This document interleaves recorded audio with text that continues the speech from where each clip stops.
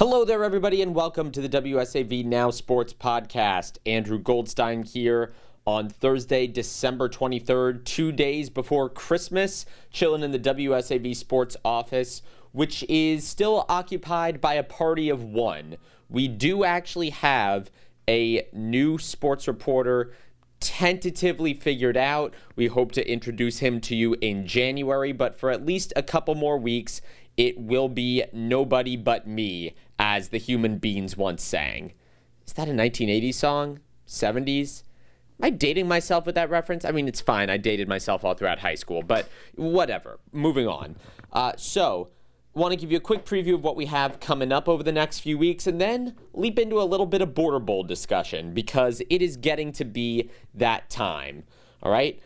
First things first.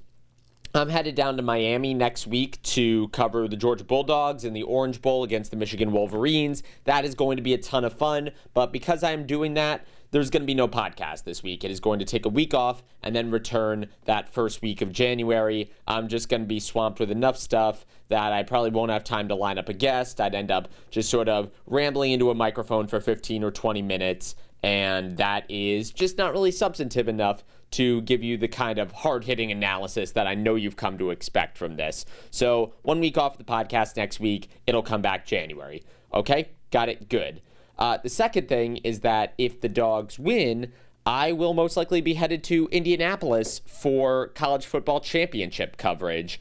I would imagine they're going to play Alabama, although I give Cincinnati a better chance than most of pulling out that victory.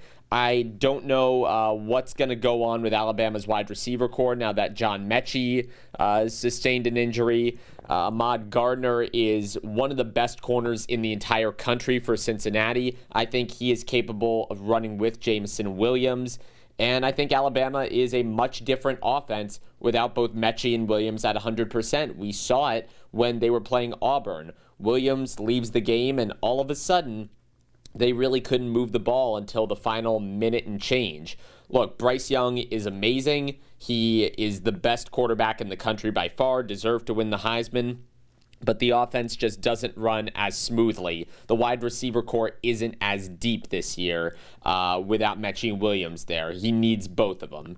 So without that, Alabama, the line of scrimmage, they are more easily pushed around this year than in a lot of previous seasons. I think we all saw what happened against Florida and LSU, where they had less than 15, 20 net rushing yards. You can't imagine that happening to a vintage Nick Saban Bama team. So, look, Bama's still very talented, but I give Cincy a much better chance at pulling an upset than a lot of other people seem to. Particularly because Desmond Ridder is one of the few quarterbacks in the country that I think can actually get into a shootout and do reasonably well. Georgia, obviously not built for that. Cincinnati, I think they could. So watch that space. That's just a little bit of digression there. But no matter who wins that game, if Georgia wins, I'll be headed up to Indianapolis next Thursday. Well, actually not next. Next week is Orange Bowl, but the week after the Orange Bowl would be Thursday, Friday, Saturday, Sunday, Monday for coverage. And then we get back and it's Border Bowl time. So that is a lot, but it's going to be so much fun. And now that is my segue into talking about Border Bowl. We have unveiled 3/4 of the rosters so far. We are wrapping it up tonight. If you're listening to this on Thursday with Team Low Country's offense, we've been slowly rolling them out all throughout the week on WSAV. And I want to take a second to just talk about it a little bit if I can. Before I even get into the players, I want to sort of talk about how our selection process works.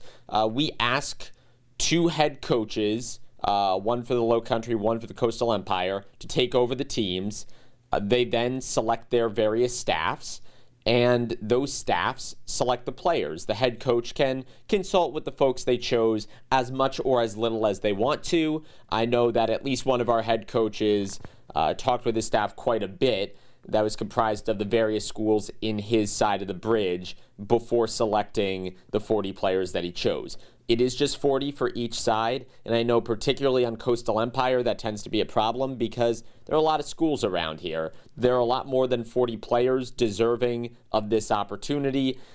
We just sort of have the equipment and the budget to outfit 40 of them. So that's what we go with. And from there, certain players can choose to accept or decline invitations. I know there are a lot of players that are committed to big-time colleges that choose not to play in this game for various reasons. One is they could already be at school. I know that's the case with Holden Geriner out of Benedictine. He's already going to be at Auburn by the time this is played on January 15th at noon. The other reason is sometimes those colleges straight up tell kids, hey, we'd prefer it if you didn't play in all-star games and risk injury. Anytime you suit up, you are risking something happening to you. We try and make the Border Bowl as low stress an environment as possible.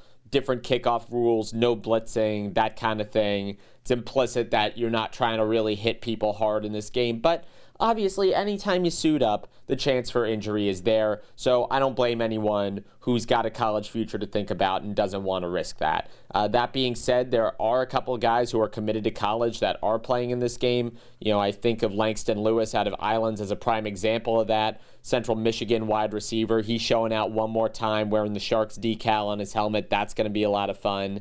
And then there are just some kids that had scheduling conflicts. Either they got a basketball game that day, or they have a college visit or another all-star game to play in.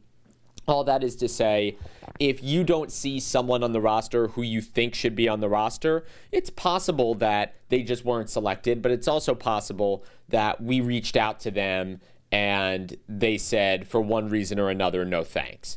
So not trying to spite them, they're not trying to spite us. Sometimes the timing just doesn't work out. That being said, we have a really good lineup on both sides, actually. You know, let's start with Team Coastal Empire. On offense, you got Langston, a wide receiver. You got George Futch out of Savannah Christian, who I think really didn't get the chance to show a lot of what he could do this year with how unstable Savannah Christian's quarterback situation was. They had some injuries. They could never really get into a rhythm in their passing game. But when Spencer Robichaux was there in 2020, George Futch was one of the premier wide receivers in our area, and he still had some very good games this year, so I'm looking forward to seeing him play. He's going to be joined by Alex Wynn out of Country Day, just to name one other guy. And then quarterback-wise, you got Matthew Ford out of Effingham County, someone that was on our game of the week against Richmond Hill. He got better as the season rolled on. I think that Wildcat pass rush kind of disrupted his timing, but when he gets a clean pocket, man, he can sling it. And then you've got Keon Edwards out of Johnson, a program that finished its season on a very high note, you know, taking down Windsor Forest, ended the year with, I believe, 3 wins in a row before the playoffs. So the Atom Smashers, they could make some noise. Then when I look in that backfield, you got Marcus Johnson out of Liberty County. He went off against Brantley County in the Panthers' first-round playoff game. 240 yards, 4 touchdowns. If he runs like that in the Border Bowl, he might be picking up an offer or two. Who knows? And by the way, I'm not just saying that. There are guys who have picked up D2, D3 offers from playing in this game. I think of Eric Phoenix, Windsor Forest former quarterback. Benedict College is either Benedict or Miles. I'm going to look that up on my phone while I'm talking right now. But he got spotted by a scout, by an assistant coach at the Border Bowl because he had a good performance there, didn't have any offers, got the offer, and now he's an all-SEAC player.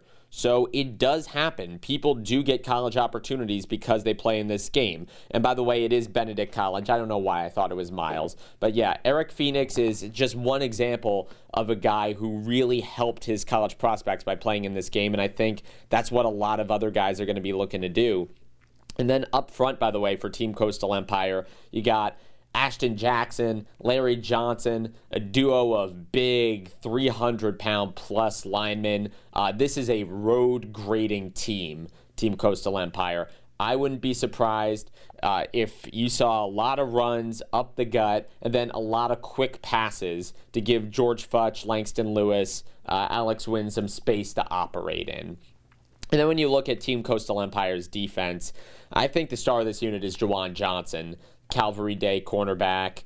He is going to be committing actually the same week of this game, the same 7-day time period. I think it's the 21st that he's going to be committing, and he's got some D1 offers. So he is sort of the breadwinner on that Coastal Empire defense. And I think that he could really make some noise, show out, hey, maybe get him another offer. Who knows? And I think there's a lot of talent alongside him when you look at the rest of this Coastal Empire roster. I mean, there are kids all over the place that had to unfortunately get passed over for this game that we would have loved to have, because there is just real unfair amount of talent here. I mean, you got Quan Proctor out of McIntosh County Academy. He's got D1 offers. Caleb Womble, Peyton Cromwell out of Savannah Christian. They are some real big-time guys. I mean, Peyton Cromwell, I believe, over 100 tackles on the year. I think he's going to be playing that middle linebacker role, if I had to guess. And then joining Jawan Johnson in the secondary, Jashard Ritchie out of Jenkins, Kaz Creasy out of Liberty County. Creasy, by the way, also a really good wide receiver. And then Tommy Bliss out of Richmond Hill. Look, I don't know if any college is going to pick him up. I don't know what his measurables are, how he grades on their various criteria, but just based on the intangibles, this kid is a 15 out of 10. He could play wide receiver, corner, and a special teamer. I think he blocked like 4 kicks this year, and he did it after suffering a really gruesome injury that caused him to miss the entire 2020 season. Connor, when he was here, did a terrific story about Tommy that I would encourage everybody to go watch. I actually think he was our first athlete of the week. So I'm excited to see Tommy suit up again. And that's really the goal of this game, to give the most deserving seniors in our area, or at least most of the deserving seniors in our area, as many as we can, one last chance to put on the pads and get out there. Because a lot of people don't realize that your last game of football is different than your last game of any other sport. Baseball, there's always some beer league softball team you can join. Basketball, there's always a pickup basketball league. If you play golf, man, you can do that until the day you die. Tennis, pretty much same thing. Football, unless you play in college, your high school career is it for you. Once you take off the pads, you're done. So to kids who are in the Country Day versus Calvary rivalry, let's say, or the Effingham County versus South Effingham rivalry, that game is their Super Bowl. So the chance to put on those pads one more time, man, it is special. It's something that we are so excited to be able to offer kids, because it's something that a lot of kids don't get to do. So with that, I want to shift over to Team Low Country for a second. Now, I don't want to give away too much about Team Loco's offense, because we're going to be unveiling that tonight. I will say, however, that we did not get Jalen Sneed to come play, unfortunately. Star linebacker out of Hilton Head had to go play in something called the, Under Armour All-American Bowl. Yes, he's big time in us now. Then he had to go to, Notre Dame instead of coming and playing in the Border Bowl. Again, so, big timey right there. No, I'm just kidding. Jalen's a great guy, and we certainly wish him well. But there is a lot of talent to go around on this Low Country defense, even without him. And I want to just sort of recap some of the names now. On the defensive line, Matthew Larkby, Sneed's teammate on the Seahawks, I think he's a guy that has flown under the radar for a lot of the year. He was getting in the backfield, causing problems all year long for the Seahawks. I know he was hitting me up on Twitter with his most recent tape, and that was something that I made sure to mention and take into account. So for all you recruits out there, by all means, tag me in your highlights, tag me in anything you want me to see, because it's a big area and I don't see everything. So if you bring stuff to my attention, we certainly make notes about that for later on. Jake Rodney Brown out of Hilton Head Prep, he is a do-it-all guy. He plays fullback, he plays defensive line. I mean, at Hilton Head Prep, it's such a small school that you basically have to do everything there, and that's why you get these really well-rounded kids. I mean, Hilton Head Christian, same thing. Caleb Tkachuk, is it Tkachuk? Yeah, I think it's Caleb Tkachuk out of May River. Great pass rusher. The Sharks actually have a couple of guys on this squad that I'm interested to see. Caleb Tkachuk being one of them. He was a terror at defensive end for 2-3 years now. Linebackers, man, I'm so excited to welcome Jackson Lanier, the Bulldog out of Hilton Head Christian. Look, Jace Blackshear, the quarterback, he makes the highlights. Speedy Robinson, he's on Friday Night Blitz. But anyone asks you the soul, the heart of this Hilton Head Christian State title team, it's Jackson Lanier. I mean, he is the one at the first practice when he didn't like something that he was seeing. If guys were going through drills too slow, he was the one to circle guys up and say, hey, this is not acceptable. You need to pick it up tomorrow. And he would lead by example there. He's not the biggest kid. He's not the fastest kid. But his heart, his leadership ability, unquestioned. So Jackson Lanier totally deserves to be on this team.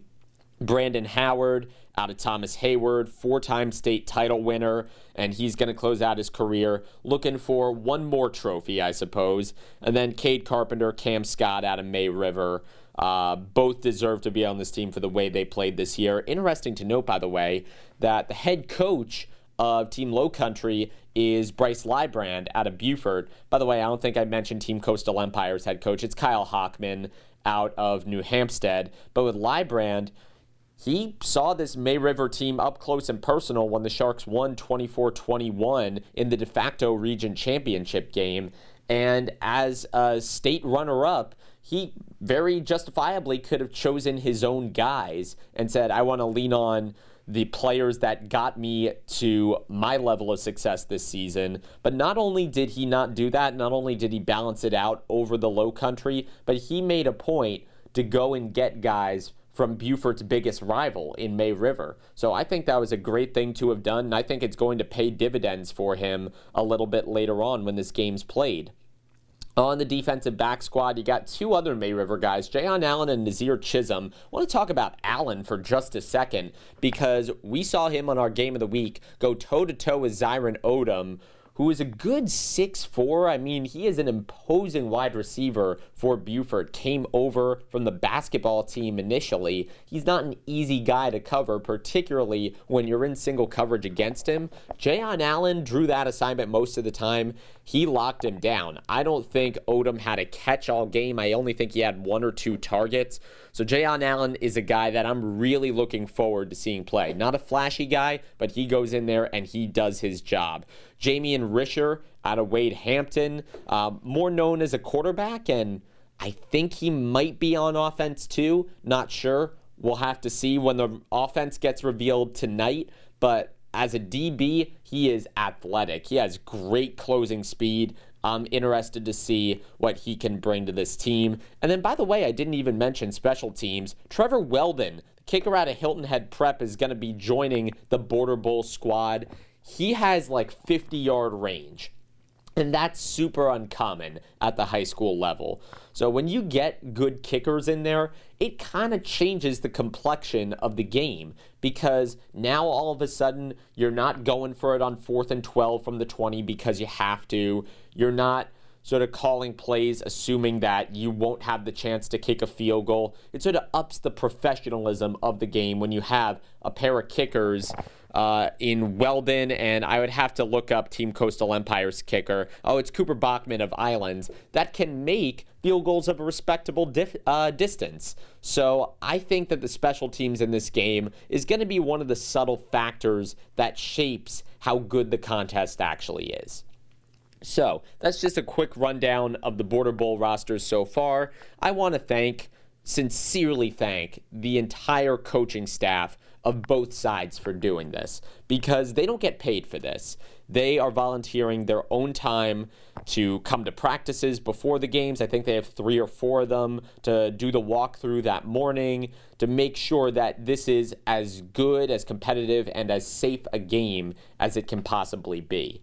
I also want to thank the folks over at the Chatham County Parks Commission. I believe that's who runs Memorial Stadium, for letting us use that stadium and for maintaining it so well. This is a hard job. I'm sure there are a lot of people who want that place on a weekend-to-weekend basis. The fact that they are willing to work with us and reserve it so we can give these seniors one last chance to show their stuff, man, it is so appreciated. Because I don't think we would be doing this necessarily if we couldn't be guaranteeing a good field. You know, if we had to hold it on a high school field that hadn't been used for a month or so, and all of a sudden you have to get the grounds crew back out there. I mean, I'm not saying we couldn't do it, but it would be a pretty big headache and a lot to ask of one particular school. The fact that we are able to partner with the county and they're willing to work with us on this, man, it just means everything. And if I can give you a pitch to buy tickets beyond just the quality of the game, it's that all this benefits Ronald McDonald House charities. Tickets are $10. All of it goes to charity, literally every cent. And they do such good work around the community for underprivileged kids, for those who are really in need. Man, it is a worthy cause to be partnering with, and it's something that we take a lot of pride in. You know, we always want to do a good job. We always want to make sure everything is top-notch over here at WSAV Productions, but we want to doubly make sure of that when there is an outside organization relying on us. And Ronald McDonald has been such a great partner, not just on Border Bowl, but on a lot of other things that we do, that we want to come through for them, put on a good game that is going to raise some money to go to their charitable causes. So please, $10. It's so cheap. What's $10? It's like 2 days worth of coffee. Go online, wsav.com/Border Bowl. You can find a link to order tickets there, or you can buy them at the gate. Cheer on your school, cheer on your guys, wear your school colors, wear a t-shirt, bring a flag. We're going to have some kind of school pride angle worked in here. I'm not exactly sure what it is. We're talking about that over the next week or two, but we could get some kind of contest going, I'm sure. Anyways, that's enough for Border Bowl talk. Order tickets, put them in the stocking, or I'll know. I'll know, and I'm not speaking to you anymore. That is a promise. Okay? No, it's not a promise. I still love you either way. But seriously, buy Border Bowl tickets. Anywho, that's enough yammering for me on the week. I want to introduce our guest. Our guest is the head coach of Savannah State women's basketball. If you hadn't known, they're off to a real good start. 9-0 on the year. I believe it is their longest winning streak to start the season in over 2 decades now. 25 years. I will post the exact number in the description of this podcast. But Cedric Baker donated his time to us over the holiday season to come on and chat all things Tiger Hoops for about 15-20 minutes. I really enjoyed my conversation with him. I think the Savannah State team is well positioned to maybe win the SEAC tournament, maybe go into the D2 playoffs. I mean, we'll see. I certainly think they can do it.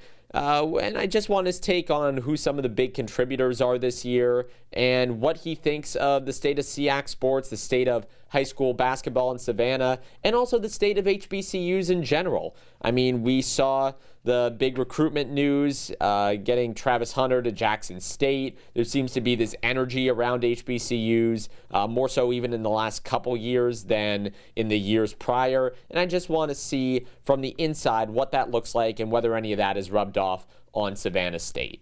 All right, ladies and gentlemen, that is enough of my monologue for the week. Please enjoy the holiday season. Please spend some time with your family, take a load off, and then get ready for college football next week. It's coming. It's going to be a big one. But for now, here's Cedric Baker. All right, here we are with Cedric Baker, the head coach of the Savannah State women's basketball team. Actually, let me revise that. The undefeated Savannah State women's basketball team. Very important to put that in there. Cedric, congrats on the great start to the season, and thanks for joining me. Thank you. Thanks for having me. No problem. So let's start here. I imagine that you had a sense that this team was going to be good coming into the season. 9 games in, undefeated. Did you have any sense that that's how it was going to go right before you tipped off your first game? Just to be honest with you, Andrew, each year we put together a schedule. And of course, you want to win, every game, every athletic contest on that schedule. Of course, we want to take one game at a time.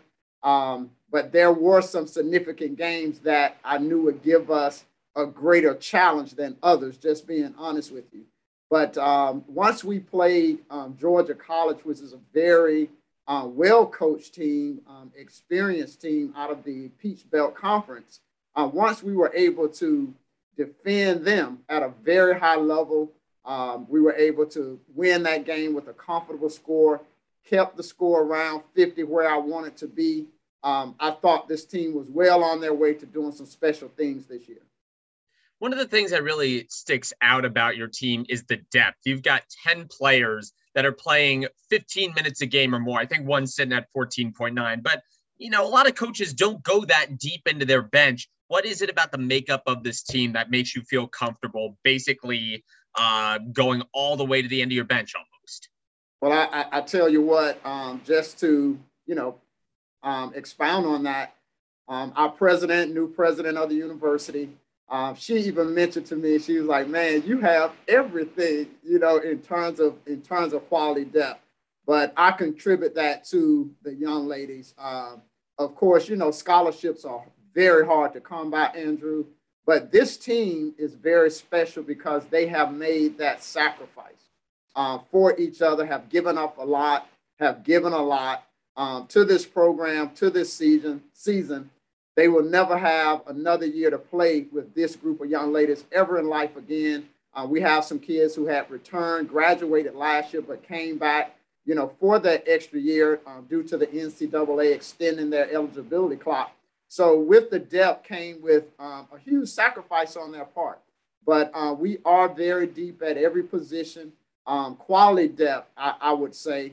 And we have some experience. We have some youth. And we also have some seasoned experience and some seasoned players. Yeah, I think it's easy to forget now, but you guys really had it rough with COVID all throughout because you had to start late last year, no fans in the arena of any kind. There were some games that had to get shuffled around due to possible exposures at different schools and stuff like that. A year later, how do you see the results of that season manifesting either positively or negatively on the lineup you have now? Basically, I met with the team. It's their team. And I asked them, were they willing to abide by all the protocols, make the sacrifice, travel a little different and do things a little different than we normally would in terms of our travel manifest, in terms of our day-to-day operations. And they were willing. So we maximized on that year just to get, 7 games in. It was a great experience. We were able to play some quality games last year. And we just built on that. And they were refreshed coming back into this season and just kind of building on that momentum. But it was definitely an adjustment, not just for the players, but for the coaches as well. And it has helped me as a staff because that's what we do. We make adjustments. We call timeouts. Make adjustments, halftime adjustments. So it's been a blessing. It's been a blessing because we had to step away and do some things different. But it's all about making a sacrifice for the teams. And when the young ladies see the leadership making that sacrifice, they're willing to dig all in and give 100%. Yeah, before I get into this season, you mentioned different travel protocols last year. What were road trips like? Because at some level, you got to all ride the bus together at some point. You got to ride to the stadium together at some point. How did you manage that? I imagine that must have been logistically very difficult. Logistically, of course, we had roster management. We had to cut the roster. Typically, we'll go in a day before, get acclimated to the arena. But we had some one-day trips, man. We had some 4-hour, 5-hour, one-day trips. Couldn't go into the restaurant, sit down, eat a decent meal. Everything was to go. So we had to just basically get off the bus, go into the arena and play. And then also, we're accustomed to having our fans and traveling well in different cities, having alumni come out. So we were basically our own cheerleaders.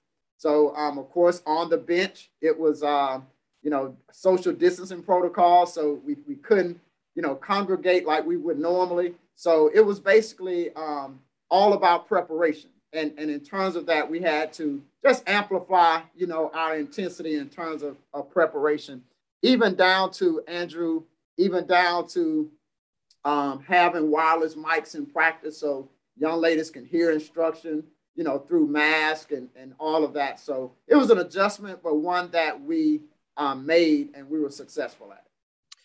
With some of the games I went to last year, Leandria Gillis is one of the players that really stood out to me. I think her ball handling, her level of comfort in traffic sort of provided the offense with a spark.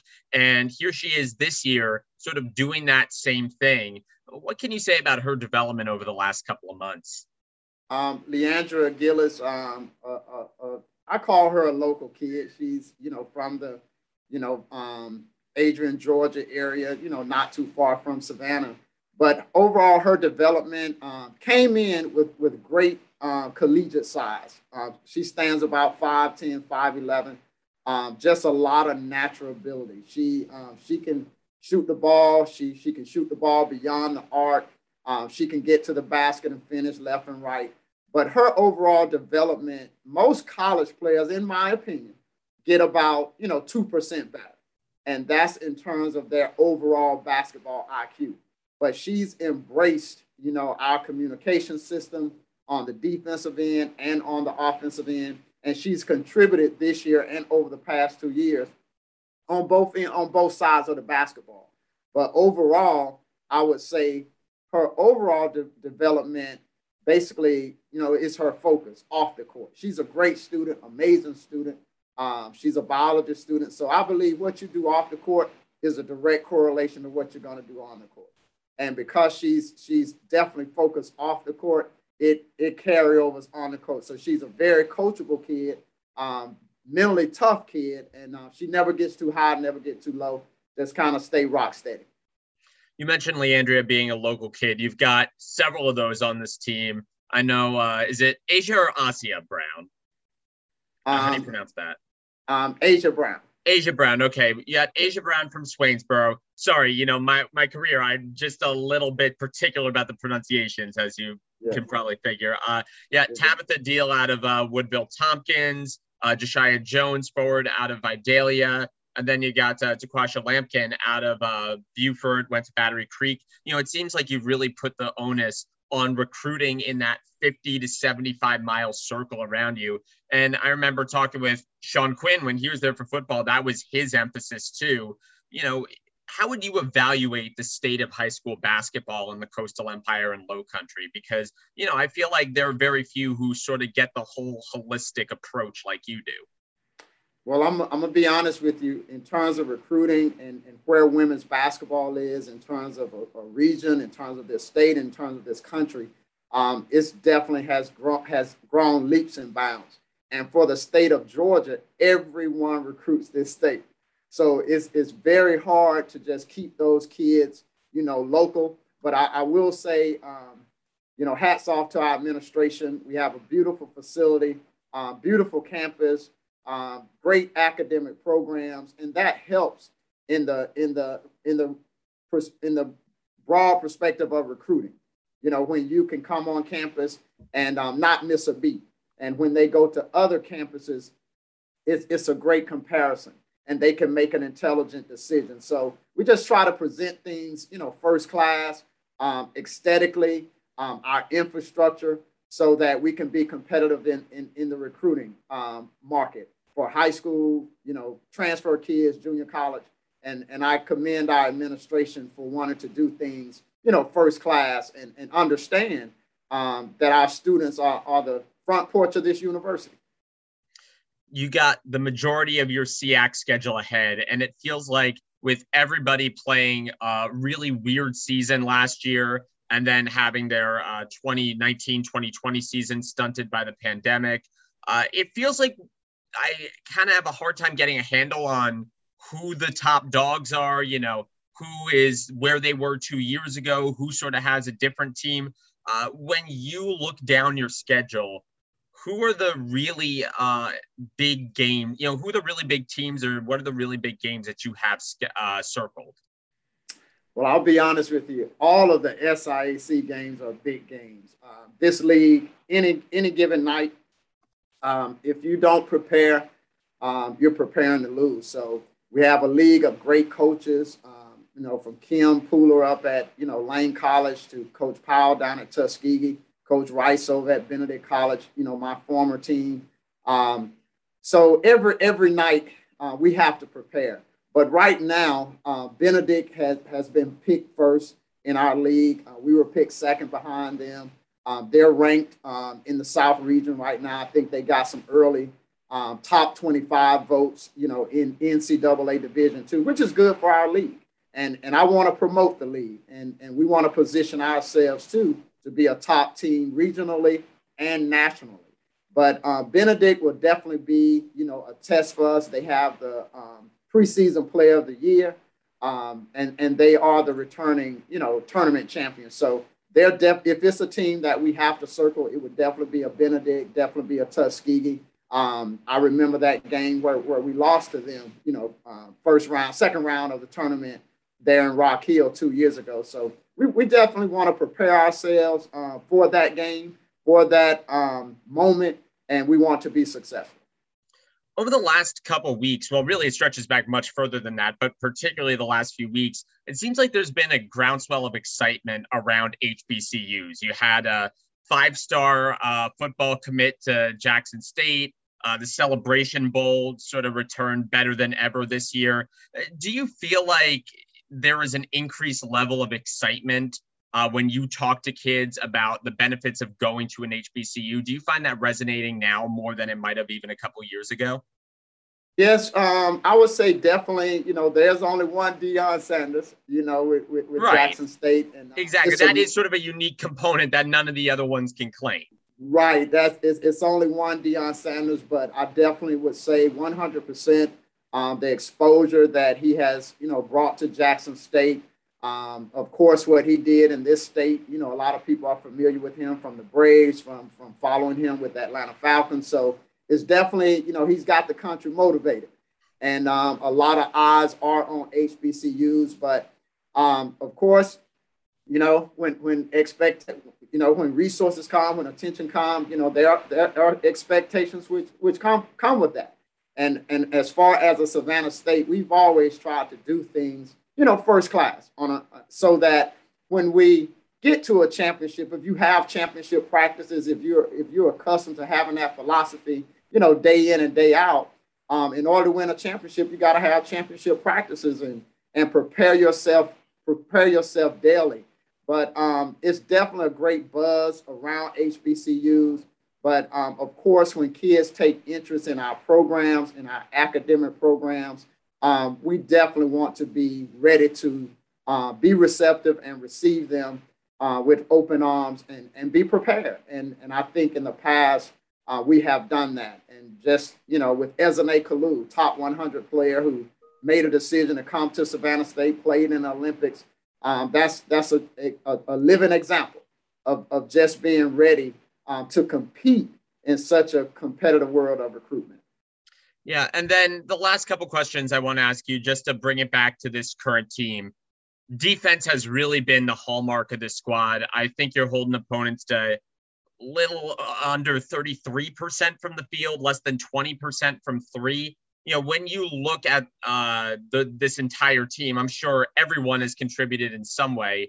But who are the real sort of defensive standouts, do you think? When someone hands you a ballot for all right, who's going to be first team all-conference defense, which names are you putting on that ballot? Well, I'll definitely say defense has been a staple of the program. It's hard to mess up our defensive system. We just kind of plug them in, plug them out, every year, Andrew. But definitely Taquasia Lampkin, kid from Beaufort, Amari Hurd, out of Atlanta, Mia Gooseby. They have been, the point of our defense. They have been able to pick up ball, stop ball, protect the rim. They've done an amazing job by making sure, they communicate, our assignments, making sure we're aligned, of course, and they're both, athletic to get in a stance to defend almost anybody in the country. And they stand at great size. Amari Hurd is at 6'1", rangy. Taquasia Lampkin is at 6'1", 6'2". So they eat up space. And they have been, the anchor of our defensive system this year, and very reliable. And I definitely would recommend them for Defensive Player of the Year, if there is such an award. Yeah, the last question I wanted to ask you, I noticed that you've got no less than 8 players who are averaging at least a steal a game. And I know particularly with the season you played last year, it was hard to practice together, to really get cohesive. How have you managed to get a defense together that is aggressive in creating turnovers and yet isn't putting themselves out of position on, letting up open driving lanes while they're gambling for steals? How do they walk that line between aggression while still being disciplined? Yeah, with the rule changes in women's basketball, they went to a 30 second shot clock. They also went with freedom of movement, so you can only stove touch one time. So it's all about support, Andrew. And the kids have really bought into our defensive system, which we give a lot of gap support. So they have to be mentally tough, have to have each other's back, and they've been able to execute that system, but at the same time, be able to utilize their athleticism, their basketball IQ. And of course, when you can score the basketball, they get excited, about playing defense. And also it allows them, when you get a comfortable lead, to get out and challenge passing lanes and be a little bit more aggressive. But offensively, it's only one ball. So that's the best way to get a team, in my opinion, on one page and pulling in one direction, is to have a sound, defensive system. And we've been able to do that for year in and year out. This year, they have definitely just, came out and the record shows. Well, that is everything I had for you. Thank you so much for joining me. Before I let you go, is there anything else you wanted to add, and any message you want to give to Tiger Nation out there? Man, I appreciate the opportunity, Andrew, and just want to, of course, say to our fans, we can only do so much, with the budget, but I really appreciate them coming out, buying season tickets, and my hat's off to, President Kimberly Ballard Washington. She's new on campus. It's been very refreshing having her arrival, and we're just building off that momentum. And happy holidays to Tiger Nation, and happy holidays to the city of Savannah. Savannah State women's basketball is going to be back in action January 3rd at Spring Hill College in Mobile. Their next home game is Saturday, January 8th against Lane College. And by the way, really circling that Clark Atlanta night on the 17th. They were the homecoming opponent for football. I know that always brings out a good crowd whenever Savannah State and Clark get together in any sport. So yes, sir. Yeah, thank you so much, Cedric, and happy holidays to you. All right, happy holidays to you. Thank you.